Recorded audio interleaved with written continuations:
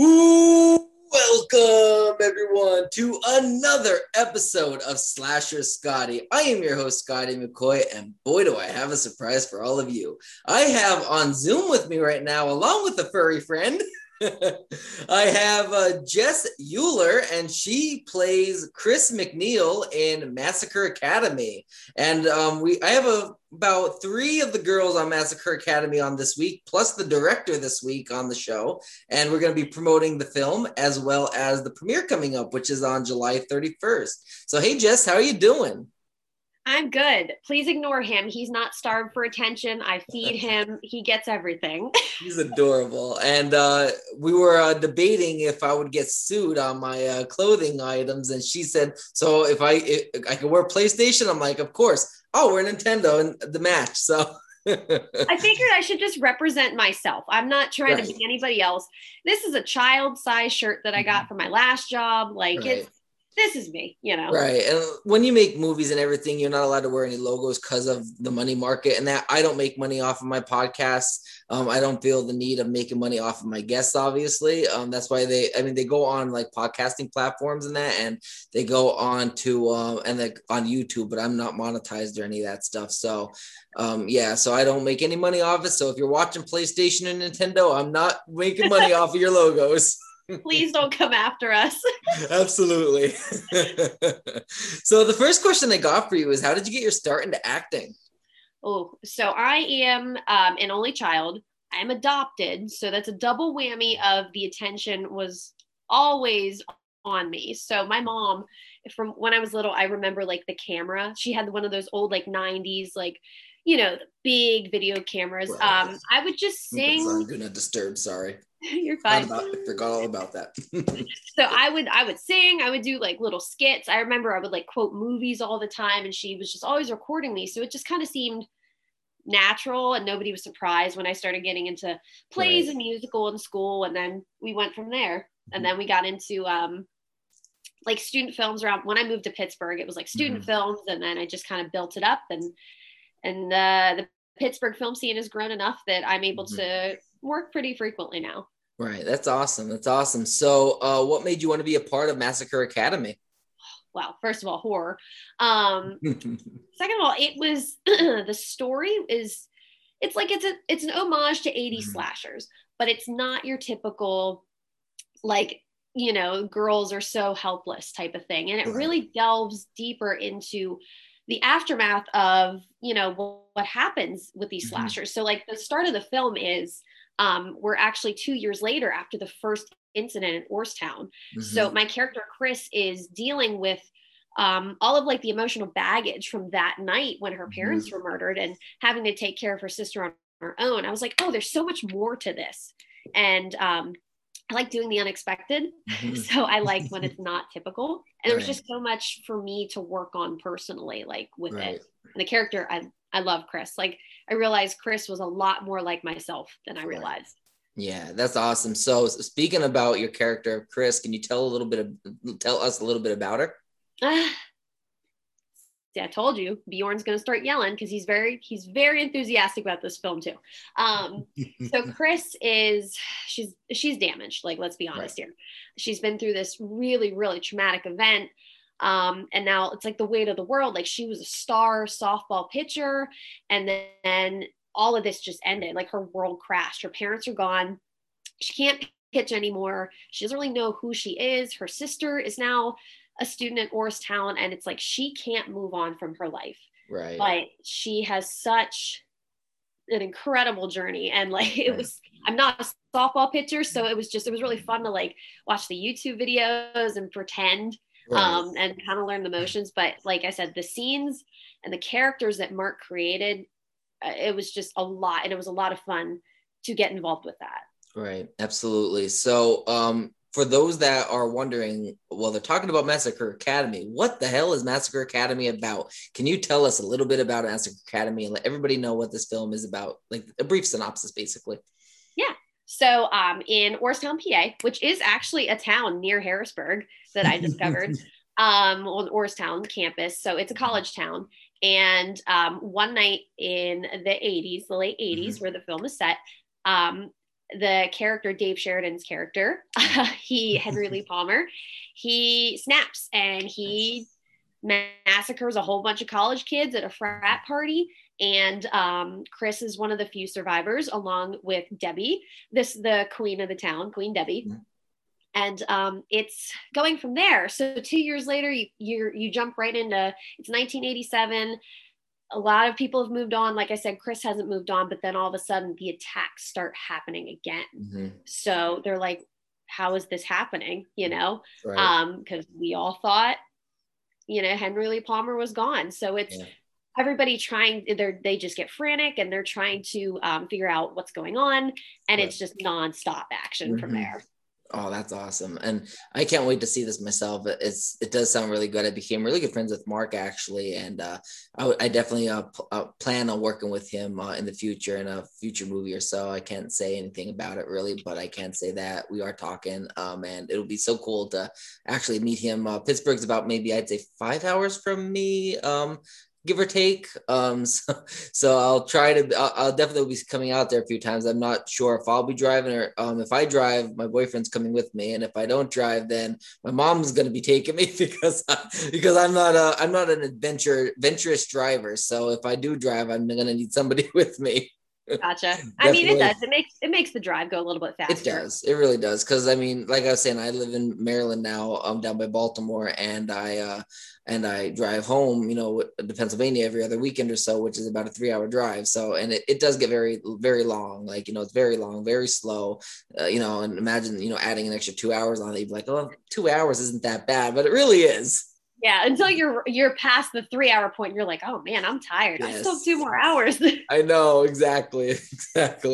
So, what was the best part about filming Massacre Academy, and what was the worst? The best part was probably my cast and Mark and the crew. We all got along so well immediately. Like I know, and I knew a few of my cast mates prior to filming. But I don't think I've ever clicked with a group so fast, which really shows on screen with you see the chemistry between all of us. Mm-hmm. Like it's that level of comfort. And, you know, with Mark, he puts a lot of trust into you. Like, he's not one of those directors, and it's his baby, so you want to do it right. But he's not one of those directors where you can't say to him, like, hey, I feel like I should do this. Right. And he won't be like offended or anything. He'll be like, okay, like he puts his faith into you. Right. So every day on set went by very fast, which was pretty odd for some of us who've done a lot of indie stuff where we're on set for like 12 hours. Yeah. But it was fast and it was enjoyable. Even like the uncomfortable scenes and the emotional stuff, it was fun. But yeah, that's definitely the best part. The worst part, there was one day we were in a very, very cold building. And I don't do well, I guess, in very extreme temperatures. Like I'm still there and I'm doing my best. But the outfit I was in was pretty thin. And it was, I don't even remember if it was supposed to snow that day or not, but the building had no heat. Like it was actually like we filmed in the city of McKeesport. So it was a lot of buildings that hadn't been in use in years. Right. We're upstairs and I'm like, you see me in the trailer, like I'm holding a gun, but I'm like, I'm freezing. And I'm very like talkative.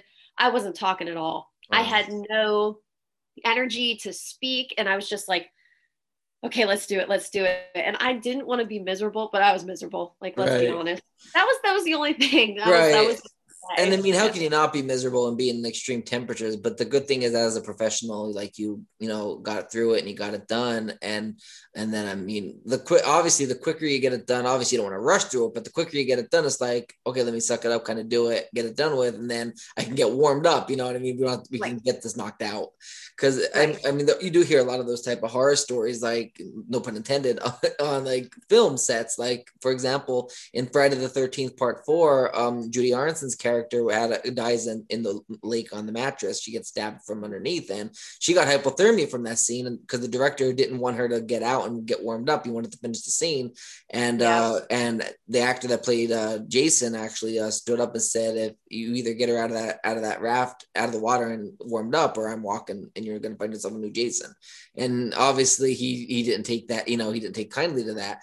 Obviously this is in the 80s when things were a lot different than it is now. Like nowadays you can easily warm people up, or you can easily film something a lot quicker and get it done with. Back in the 80s, you didn't have that type of technology or that type of freedom or time. There wasn't even really, there was indie horror, but it wasn't like it is nowadays. Nowadays, like you don't, like every day you spend on the set, it's not like you're wasting money. You can, if you have to reshoot something later, you can get it done, at that time. So it's not that bad. I just had an image when you said the guy playing Jason stood up. I'm like, I don't know how I'd feel if I was on set and all of a sudden Jason just stood up and was like, guys, I won't stand for this anymore. I know. I interviewed him too, and he told that story, and I did try not to laugh because it is funny thinking of Jason being so kind-hearted, like either get this girl warmed up or I'm walking. Yeah, like there are some characters, like even without mask and stuff. Like if I ever met Tobin Bell, played Jigsaw, I love the Saw series. I bet he's a sweetheart, but Lord, would I be like, and I interviewed Terry Kaiser, who played Bernie in Weekend at Bernie's and the Bad News Cruise in Friday 7. And like, it was my dream to interview him. When he agreed to it, I was like so happy because I love Dr. Cruz. I freaking love Dr. Cruz. And I love Friday the 13th Part 7. It's one of my favorites. And interviewing him, it was so great. And he was telling so many stories. Like he said, I asked him if he did his own stunt. He's like, I had to do my own stunt because they couldn't afford to bring in a stunt double to do that when he pushes him back or whatever and that. And then he said that, and then when they pushed me back, I fell into the swampy area, and they had a crocodile wrangler and a rattlesnake wrangler because they were filming in a swampy area that there's all crocodiles and rattlesnakes everywhere. So he said that it was so dangerous. So it was an interesting. We got the shot. We got the shot. That's absolutely all that matters. That's all that matters. Hey, if I get a close call with that crocodile, hey, as long as we got that shot and not crocodile food, we're good. Yeah.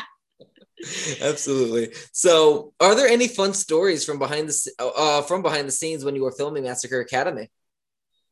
There are a few that I'm sure Sierra and Christina will tell you about that involve Sierra's behind the scenes vlogging. Very funny. Awesome. For me, okay, there's a running joke. I don't know why I started doing this the one day, but Mark's son Cody was doing sound. Okay. So Cody just gets this annoyed look on his face every time I do. How old is he? Cody's 18 now. Oh wow, okay. Yeah. So I don't know why, but I would just get in this goofy mood and I'd start doing that guy from Family Guy, Bruce. I'd be like, oh no. And I just start doing that voice for no reason. And everything would just stop. You just hit a certain point, you get a little goofy. But I'd be like, oh no, he's coming up the stairs. Just something really stupid. And I'll still do it occasionally. Like I'll post a picture on Facebook to like Mark or Cody. That's awesome. When you said son, like I thought, Mark is probably going to get a kick out of this when he watches this, but I thought Mark was literally like maybe mid-20s. And I'm thinking 18-year-old son. I was thinking like 5-6-year-old kid holding the boom mic. Mark should be like, thank you. Yeah, he's gonna be thank you for that one. I thought he was in his mid-20s, maybe late 20s, because I'm 31, believe it or not. So. Hey, I love this game. I love when people are like, they say to me like, oh yeah, what school you're going to? I'm like, I want you to guess how old I am. Right. I am 30 myself. Oh, nice. Yeah. See, like it's weird because like back in the 80s when you watch the horror movies, like it's hard to guess their age because they're supposed to be teenagers and they might be early 20s, but they look like they're freaking 30s. Right. Like, for example, Friday the 13th Part 3, the guy that played Chuck, that Cheech and Chong hillbilly dude, he is 25 years old in that scene. Doesn't he look like he's at least 40? Yeah. I mean, I interviewed him. He's a nice guy. I don't mean to like be mean and rude or whatever, like by his age, but he does not look 25. No. It's so, crazy. Like, yeah. Now I feel like people younger than me look like older or Yeah. like about my age, and I'm Yeah. like, I don't know what Yeah, this. it's crazy. Maybe I am a vampire and nobody told me. I don't know, which is Oh my fine. God. I used to Yeah, get like right. offended, but it's cool now. Not like Right. Disney's going to be calling me anytime soon to like do any of their shows. I cuss way too much to be on Disney. So speaking of Mark, like I said, became good friends with him. He's a really nice guy. He's been super sweet to me. And I interviewed him on Thursday. So what can you tell us about him? How was he as a director? He was great. Like I said earlier, Mark has you build a level of trust where I could just be like, this is kind of what I want to do. Like there was a scene where there was a whole I had two lines and I just looked at him. I said, I don't feel like I should say those or I didn't do it. And he was like, that's fine, just keep doing it. I did something else. Right. But he's very conscious and he's very respectful of everybody's time. So Right. Mark preps for everything. He preps his prepping. Like Right. he's so on schedule. We were actually finished ahead of schedule Nice. a lot of days. Nice. He just I think that's the thing with experience is you realize what you didn't enjoy on some sets and how you could make it better for your cast and crew. Absolutely. Yeah. So that I was very appreciative of that personally because we all, I mean, none of us are doing this full time yet. Right. So we all have other stuff to do. And when we're there, we want to give you all of our energy and we want to put everything into filming. Right. And that's really hard when like you get to set and then you don't film for maybe 2 hours. Like I feel like we've all been there and then you see the energy of everybody go down, but that was not what happened on Massacre Academy. Right. Like everything was just, okay, you ready to go? Let's go. Yeah, so absolutely. That was huge. That's awesome. And it, like you said, it does come with experience. Like Mark, it's not like this is his first rodeo. Like, I mean, I'm sure we spoke about my first movie and how it wasn't that good. And he said he's been there, done that type of thing. So he made the mistakes that first time filmmakers make. He learned from mistakes. He learned from experience, from all other things. So it's not like, Massacre Academy is his first rodeo. So he knows like, this is what I want to do for the schedule. This is what we're going to do. And this is how we're going to do it. And that's how you got ahead of schedule. Like it was able to be done because he has been there, done that type of thing. And I mean, obviously Massacre Academy, it'll show for it, with how good it is. I mean, I watched the trailer. It's freaking amazing. Yeah. Like it really is. When we were sitting there, we actually got to watch it in like a private, like cast screening. And it was, I can be pretty hard on myself, but I really just let myself watch the film. And it was from start to finish. It was a ride and there was a few times it slowed down a little bit so you could catch your breath, but then it was right back again. Yeah. And I think that's really to the benefit of the film was the pacing.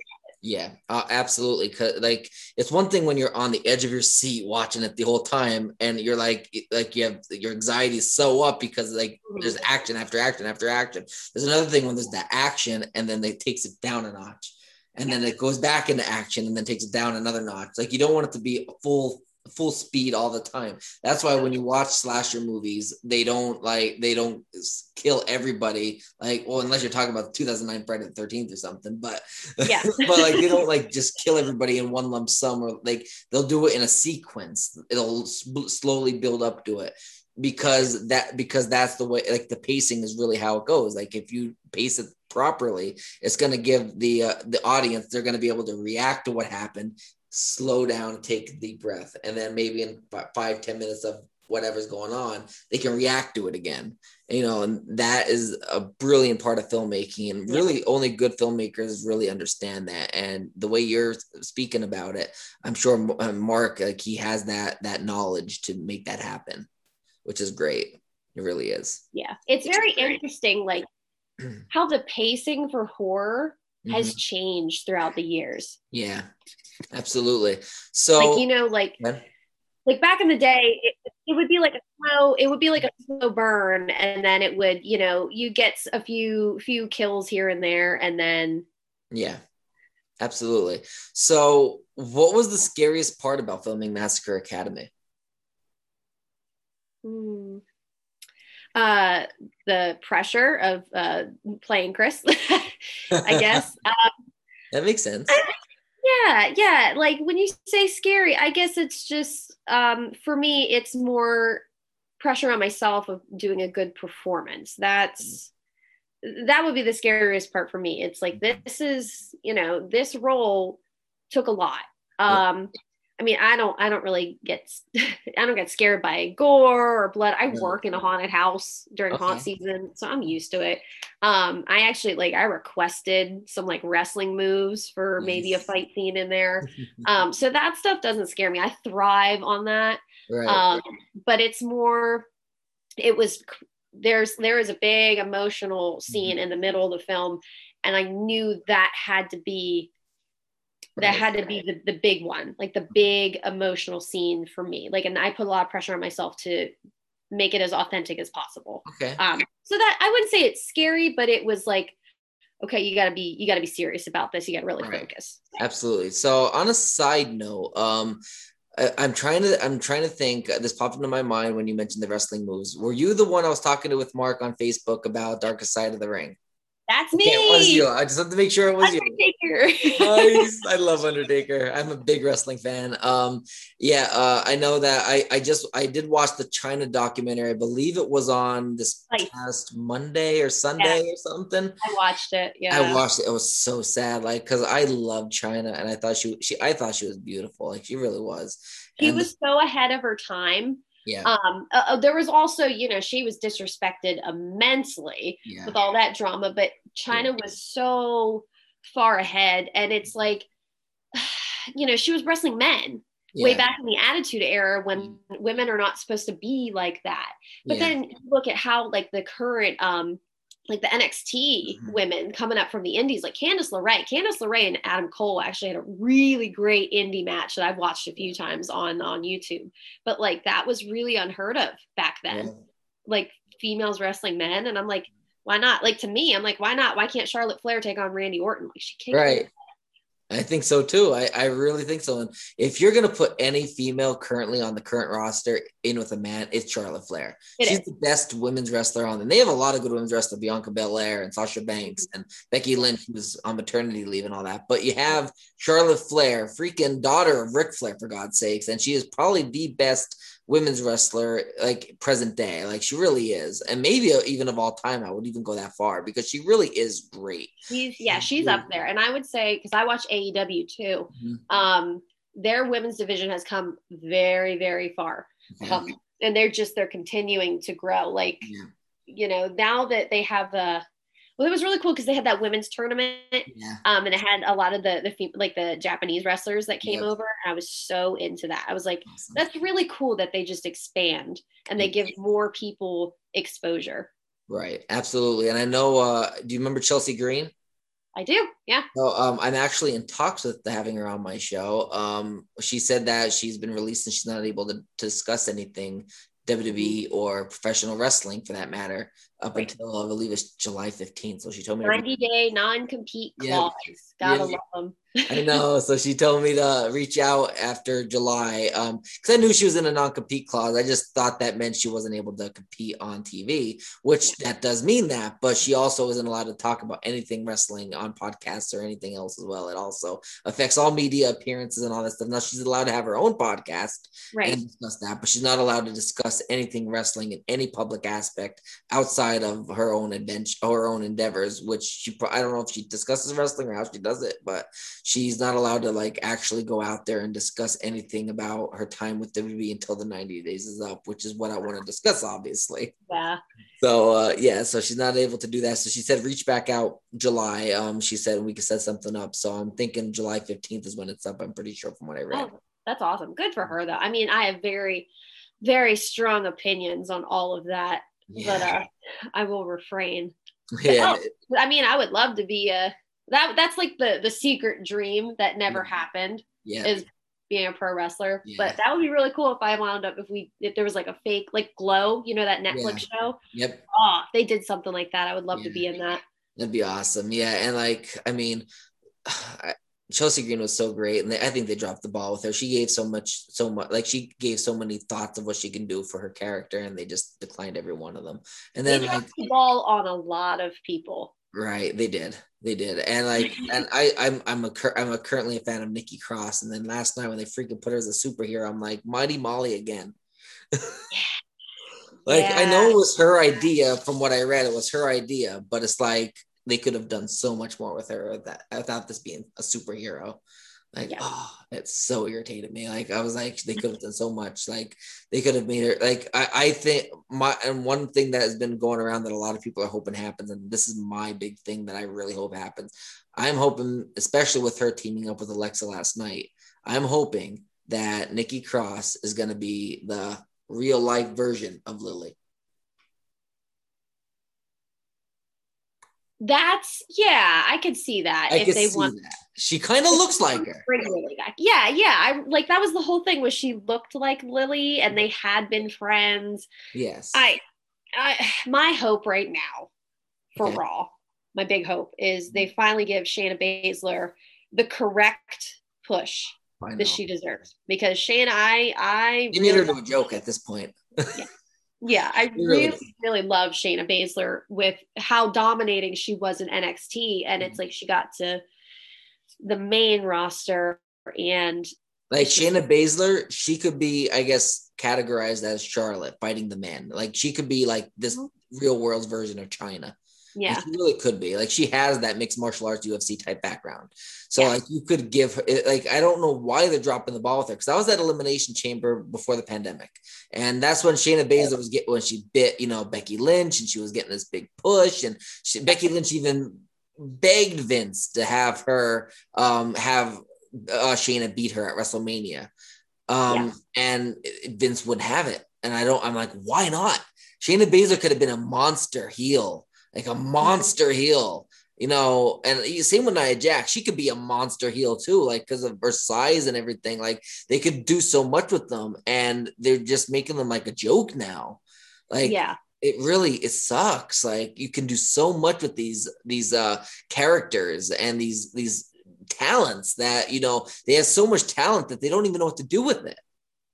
Yeah, like what I didn't understand was they were splitting up all of these tag teams, like the Iconics. Now, granted, the Iconics were annoying, but they were supposed to be annoying, and they Yeah. were really good heels. Like I was entertained, but I was like, oh, these girls. But then they split them up, and they didn't know what to do with them, and then they Yeah. started pairing random people together, like Yeah. Mandy and Dana Brooke, and Naomi and Lana before they released Lana, and it's like, what are we doing here? You Right. know? Yep. And heavy machinery too, like Otis and Yep. Tucker. I really liked Otis and Tucker, split them up, and then Yeah, and once they split Otis and Tucker, I'm like, best of wishes in your future endeavor, Tucker. I knew it was happening. It was going to happen. And the yeah, same thing with the Iconics. Once they split them up, they mainly did that so they could push Peyton because they didn't really see anything on Billy. And then Billy's the one that outshined Peyton. yep, And then they released them both anyways. It's like, what? yeah. I mean, the big one, the one that made me very mad was Aleister Black because I've been a huge Aleister Black fan for a couple years now, and that whole thing, like he was so cool. His entrance was cool. Yeah. Before they changed his music, I know they had copyright stuff with the NXT, Yeah. whatever, but like with him just like popping up and Yeah. the black mask, like it was just really cool. Yeah. And he was that kind of quiet talker, like how Jake the Snake was, like just very intense. I was shocked about his release and Braun Strowman's, but definitely Alistair's because they were literally pushing him in that feud with Big E. And then That's my guy. I love Big E. I do too. I love him too. He's awesome. But like they pushed him so hard, like Alistair to that feud with Big E, and then like out of nowhere they just like goodbye, like we don't need you anymore. Like where did that come from? I heard it was budget reasons, but then they hire somebody back like Eva Marie, and it's like, did you release all these people to bring Eva Marie in? Like I mean, like I don't get it. Like why would you like Braun Strowman? Like I know I read that they released him because he had an ironclad contract that was like $1 million or something, a year. Like it was a big contract, and he wanted either the same or more, and they didn't want to give it to him because he wasn't doing anything really major. But it's like he's not doing nothing major because your creative isn't giving him anything. Like give him something. Last year he was a champion, and now this year he's a joke because you're not doing nothing with him. And he was just in a high profile match with Shane McMahon in a cage. So like, how can you not? He could have been a perfect heel, a perfect monster. And I'm not talking Brodus Clay monster where he dances around with cheerleaders. Like you could have made Brodus Clay into that too, but they forbid that. Oh man, I forgot about him. Yeah, there's so much stuff that was happening. Like it was crazy. Like, oh my God, like Brodus Clay could have been a great heel and they just made him into a dancing fool. And like you could have done Braun Strowman, you could have made him into this unstoppable beast. Like he could have been like, you know, I guess you could say to an extent, the next Big Show to an extent. And like you could have done it. Yeah, but I don't know if they think that Brock is the only one that can be like that, you know, and they bring Brock Lesnar back and forth, but that's kind of. I heard they're bringing Brock back for SummerSlam because SummerSlam is going to be back with fans, and Brock only wants to be at the main pay-per-views. So they're bringing back Edge, they're bringing back Brock for SummerSlam. So I mean, maybe that, I don't know. Like it really irritates me that like I know you can push these guys. They have so much talent, so much great talent, and then the ones that have the real good talent are the ones being let go. Like they let go Samoa Joe, but then they brought him back for NXT. Right. But it's like Triple H is the one that brought him back. It wasn't Vince. Triple H is NXT. Like Vince doesn't care about NXT. So I think one of their issues, besides the whole creative thing, is the average age of their wrestler is like mid to late 30s. Yeah. So if you look at AEW, like they have a lot younger talent there. Yeah. And you can see, like, you know, phase one with the first year or so, people were like, oh, it's a lot of ex-WWE guys. But like, yeah, that's kind of how you start to build up the other talent, like Darby Allin, right? So over. Jungle Boy is finally getting his push. Yeah. MJF, who is the best heel in years, the only person that can keep kayfabe alive is MJF, and he's going to get a title. He needs to get a title soon. Yeah. And Britt Baker, Pittsburgh, girl, Britt Baker, she finally got her title. Yeah, so don't mention Sammy Guevara because he makes me melt like butter. I freaking love Sammy Guevara. He's so freaking cute. He is so adorable. You want the panda thing back? I do. I love the panda thing. He is so adorable. We turned this into just a wrestling podcast. Not so bad. I'm a big wrestling fan and a horror fan, but once you get me started on wrestling, you will not get me to stop. Yeah. But I did want to ask you more about horror, of course. Yes. Which horror film is your favorite, and which horror film got you into the genre? Oh, well, let's start. So I was about 3 years old, and my dad had Halloween 2 on TV. And I remember Michael was just stalking Lori in the basement of that hospital, and she, you know, crawling around. My mom came in and started flipping out, I guess, but I was just sitting there watching it. I was fine. So from a young age, I just remember being like, yeah, this is cool, whatever. Right. I can't pinpoint one. Right. So I mentioned I love the Saw series. I love the psychology of the Saw, like the idea of it, of like you have to save yourself. The Exorcist will always be in my top list because of how real it felt and like the gags. Like if you look behind the scenes, like how they did stuff. Yeah. Devil's Rejects. I love Devil's Rejects. I sound so like twisted. I'm just like, yeah, Saw, Devil's Rejects. But I do like James Wan, his work with the more classic. Like you don't really see a lot of gore as much compared to the other stuff. But the first Conjuring, like that, genius, genius. Just like simple things too can be the scariest. Oh yeah, there's a ton. Yeah, like you said, the simplest things can be the scariest. Like I was terrified of Chucky as a kid, and it's funny. I'll tell you this story quick. So I was maybe 12ish, I'd say, and my little cousin was 6ish, I want to say. But something like that. But I asked her, she asked me if we could watch a movie. I'm like, yeah, sure. I said, how, you want to watch Toy Story? She's like, absolutely. I would love to watch Toy Story. I'm like, okay, awesome. So Kinda, right? So I put in the movie, and she's like, Scotty, this doesn't look like Toy Story. I'm like, no, it's got toys in it. It's got toys in it. Just keep watching, keep watching. So we're watching, see the voodoo things. Like, oh my god, this is scary. I'm like, it's okay, it's okay. It turns into a fun family time. So of course it is a fun family time. There's a birthday party, getting presents, you know. So how about that? So so yeah, she's watching that, and yeah, let's put it this way: she was terrified of Chucky and couldn't sleep by herself for a while. And guess what happened? So was I until the age of like 16. I couldn't see a Chucky doll without pooping my pants. Really? Wow. It backfired on me. I got terrified as well because I only seen it like one time and I heard all about it, but I seen it like one time prior and I didn't remember much about it. So I put it in, and yeah, it scared her, but it scared me too. I don't know. Like, I'm trying to think of ones that really scared me. So I get more scared of things that could happen. Yeah. Like, what was that one in Australia? Wolf Creek. That was actually like based on a true story of all these murders in the outback. Like the idea, and I think it was funny. I was talking to my friend about this earlier. Humans are the scariest creatures because of what they can do. Like if you look at like post-apocalyptic films and you see it that it's the humans that are terrorizing everybody, and just like how far we can go from humanity. Kidnapping, that stuff. There was a Ryan Reynolds movie where he was underground, he was buried. That was horrifying to me. Like he got kidnapped and put in a box. And now the ones that scare me the most are like demonic ones, like demons, and not really ghosts, but like demons, like, you know, kind of like Drag Me to Hell, and even The Exorcist, like things like that really creep me out, because possessions, you do hear a lot of those stories and those things do happen. So it kind of like they scare me a lot. Like The Omen, all that stuff, like they really do scare me. So I watch them and I love them, but they scare me. That kid was creepy. It was the kid. He was very creepy. He was very creepy. And like, I know a lot of people that are afraid of like Michael Myers, and they say Halloween is probably one of the scariest movies out there. And I say, to me, it's not scary, but I see how it can scare people, especially non-horror fans, because you can literally be living your life in everyday life, literally be living it, and not know that you have somebody watching your every move before he comes up and butchers you. Like that is scary. I'm moving this thing out of here because it says 5 minutes till our interview because we started an hour early.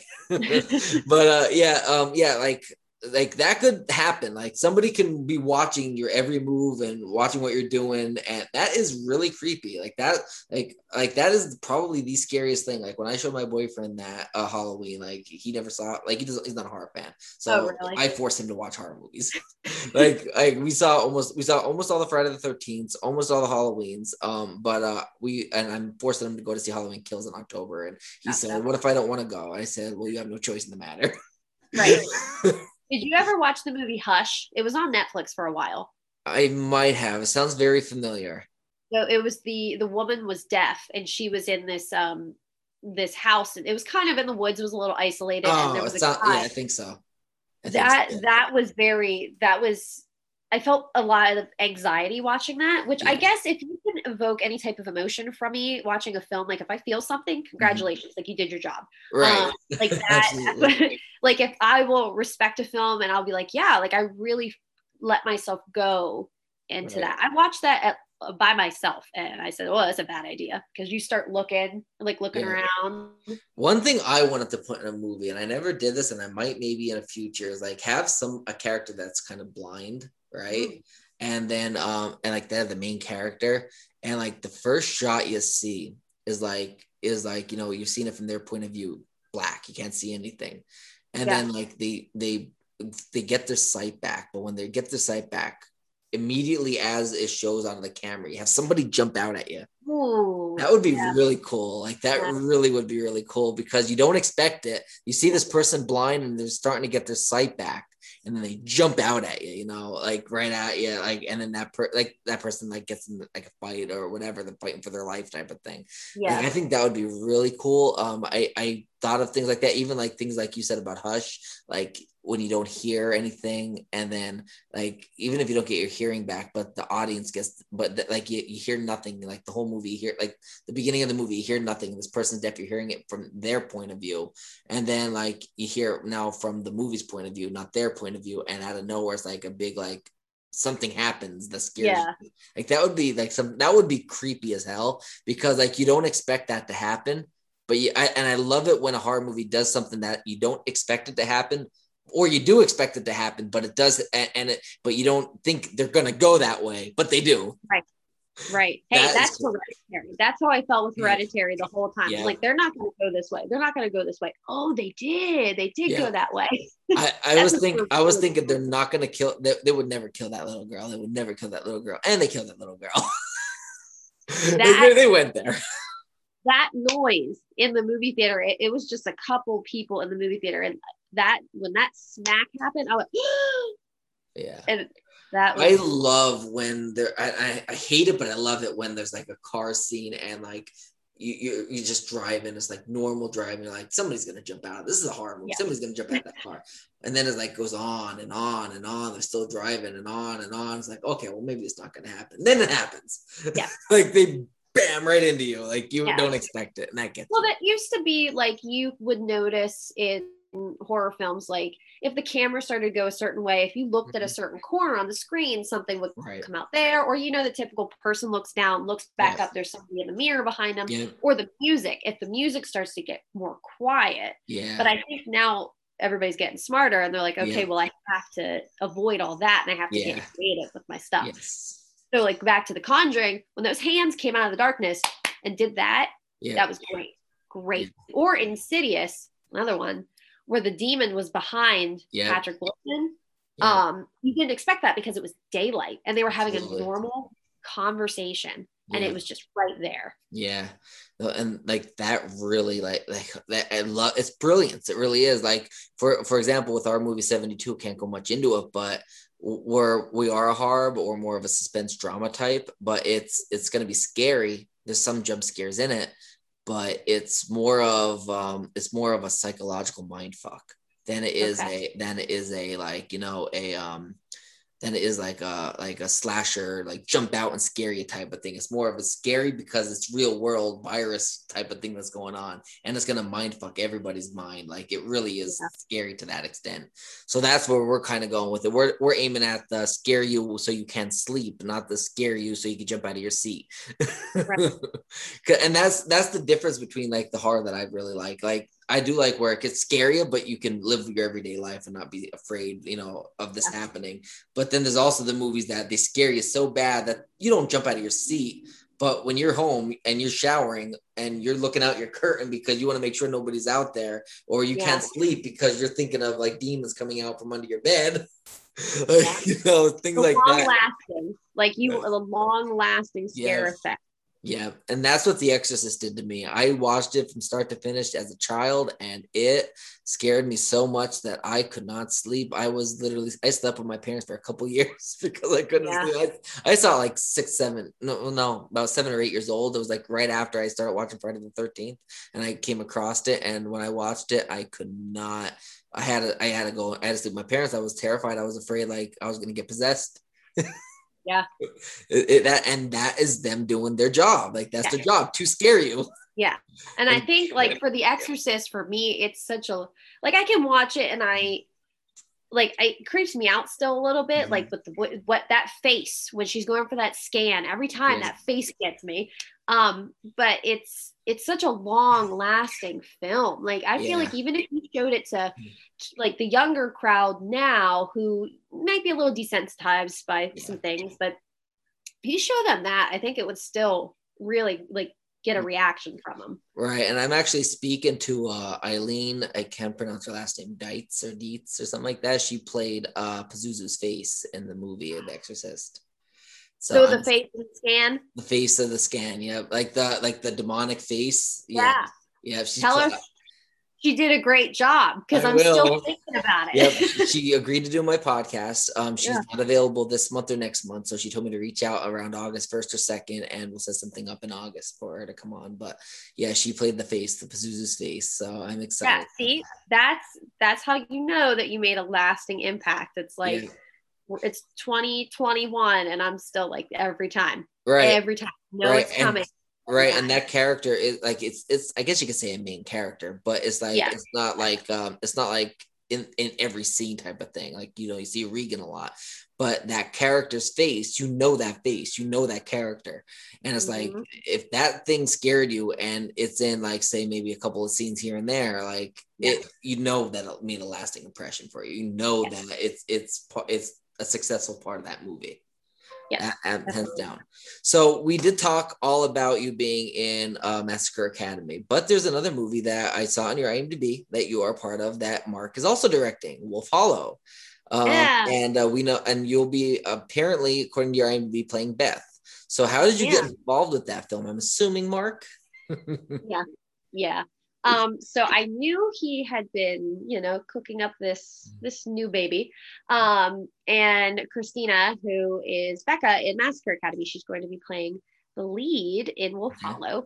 Nice. And I was like, oh, this is really cool. They're coming up with it. And then he was like, hey, why don't you read this? And I was like, yeah. And my character is the complete opposite of Chris. I get to be a bitch. Nice. That's awesome. That's awesome. Yeah. I'm so excited. I'm talking to Mark. We're talking about Wolf Hollow. Maybe I'll be in it. I don't know yet. We're gonna discuss it more. I would love to be in that, and if I am, that would be so awesome. I can't really say much about it because we don't really know yet. Like, we're just kind of talking and that. But I mean, I'm looking forward to, if I can be a part of that, that would be awesome. And if I am, that'd be great to work with you and obviously Christina. I'll be interviewing her. I believe I interview her Friday, if I'm not mistaken, because I interview. Just got all of us lined up. Yep. Yep. I have you today, and then I have Christina and Sierra on Friday. I don't remember what times I have them. I know I have one of them at 12 and I believe one at 3, if I'm not mistaken. But I don't know which one's at which. It's on my Zoom, so that'll remind me. But I have them two on Friday, and then I have Mark on Thursday. So and I have, like, all in 1 week we've got to set up. So I'm happy about that. We can promote this because I know the premiere is coming out on July 31st in Pittsburgh, I believe. Do you want to tell us a little bit about that? Yeah. So July 31st at the Lamp Theater. It's going to be in Irwin, PA. Okay. We're still selling tickets as of right now. I think if you go to the Lamp Theater's website, you can buy tickets if you're interested in coming. Okay. There's going to be some prizes, Q&A with us. There is going to be a red carpet. So I will actually not look like this. I'm putting some effort in. Yeah, it's going to be really cool just to meet people and maybe like chit chat a little bit more with some of the extras that were there for the one scene. I put on Facebook the day after. I was like, I'm so sorry I didn't really get to chat with you. I was trying to be antisocial on purpose. Right. But it's going to be really cool. It's going to be really cool to see everyone's reactions in this big theater. And yes, so if you're interested, tickets are $30. You can go on, like I said, the Lamp Theater's website and purchase them. Awesome. I spoke to Mark. He wanted me to come out. I told him I can't, unfortunately. We're not filming that weekend, but we're prepping for the next weekend's filming. We actually took that weekend off because a couple of our cast members in 72 are in Massacre Academy, and we wanted them to have a good time at the premiere. We don't want them to have to choose us or you guys. Like, we realized, we're all indie horror family, and me and Carl discussed it, and we're like, we definitely believe that they should have fun, have a week off. So we are filming the 2 weekends prior. So I know Michael Taylor is involved with Massacre Academy. He's in 72 as well. DJ Patton's an extra. He'll be out there. So we wanted to give everybody, the time to enjoy the premiere because you guys worked so hard on it. Amanda Sawyer, she's the CEO of my company. And she's also involved in 72, and she's going to be there, and it's going to be so much fun. So if you haven't gotten your tickets for Massacre Academy, definitely go see it. You're going to meet some amazing people. You're going to meet Mark. You're going to meet, of course, Jess, Christina, and Sierra.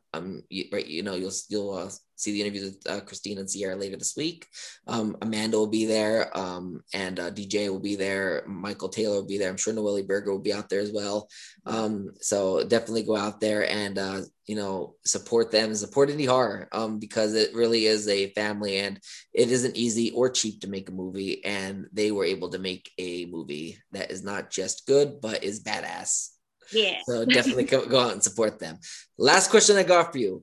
We have discussed, of course, Wolf Hollow and Massacre Academy. Outside of them, are there any other projects you are working on that you want to promote, as well as any social media accounts?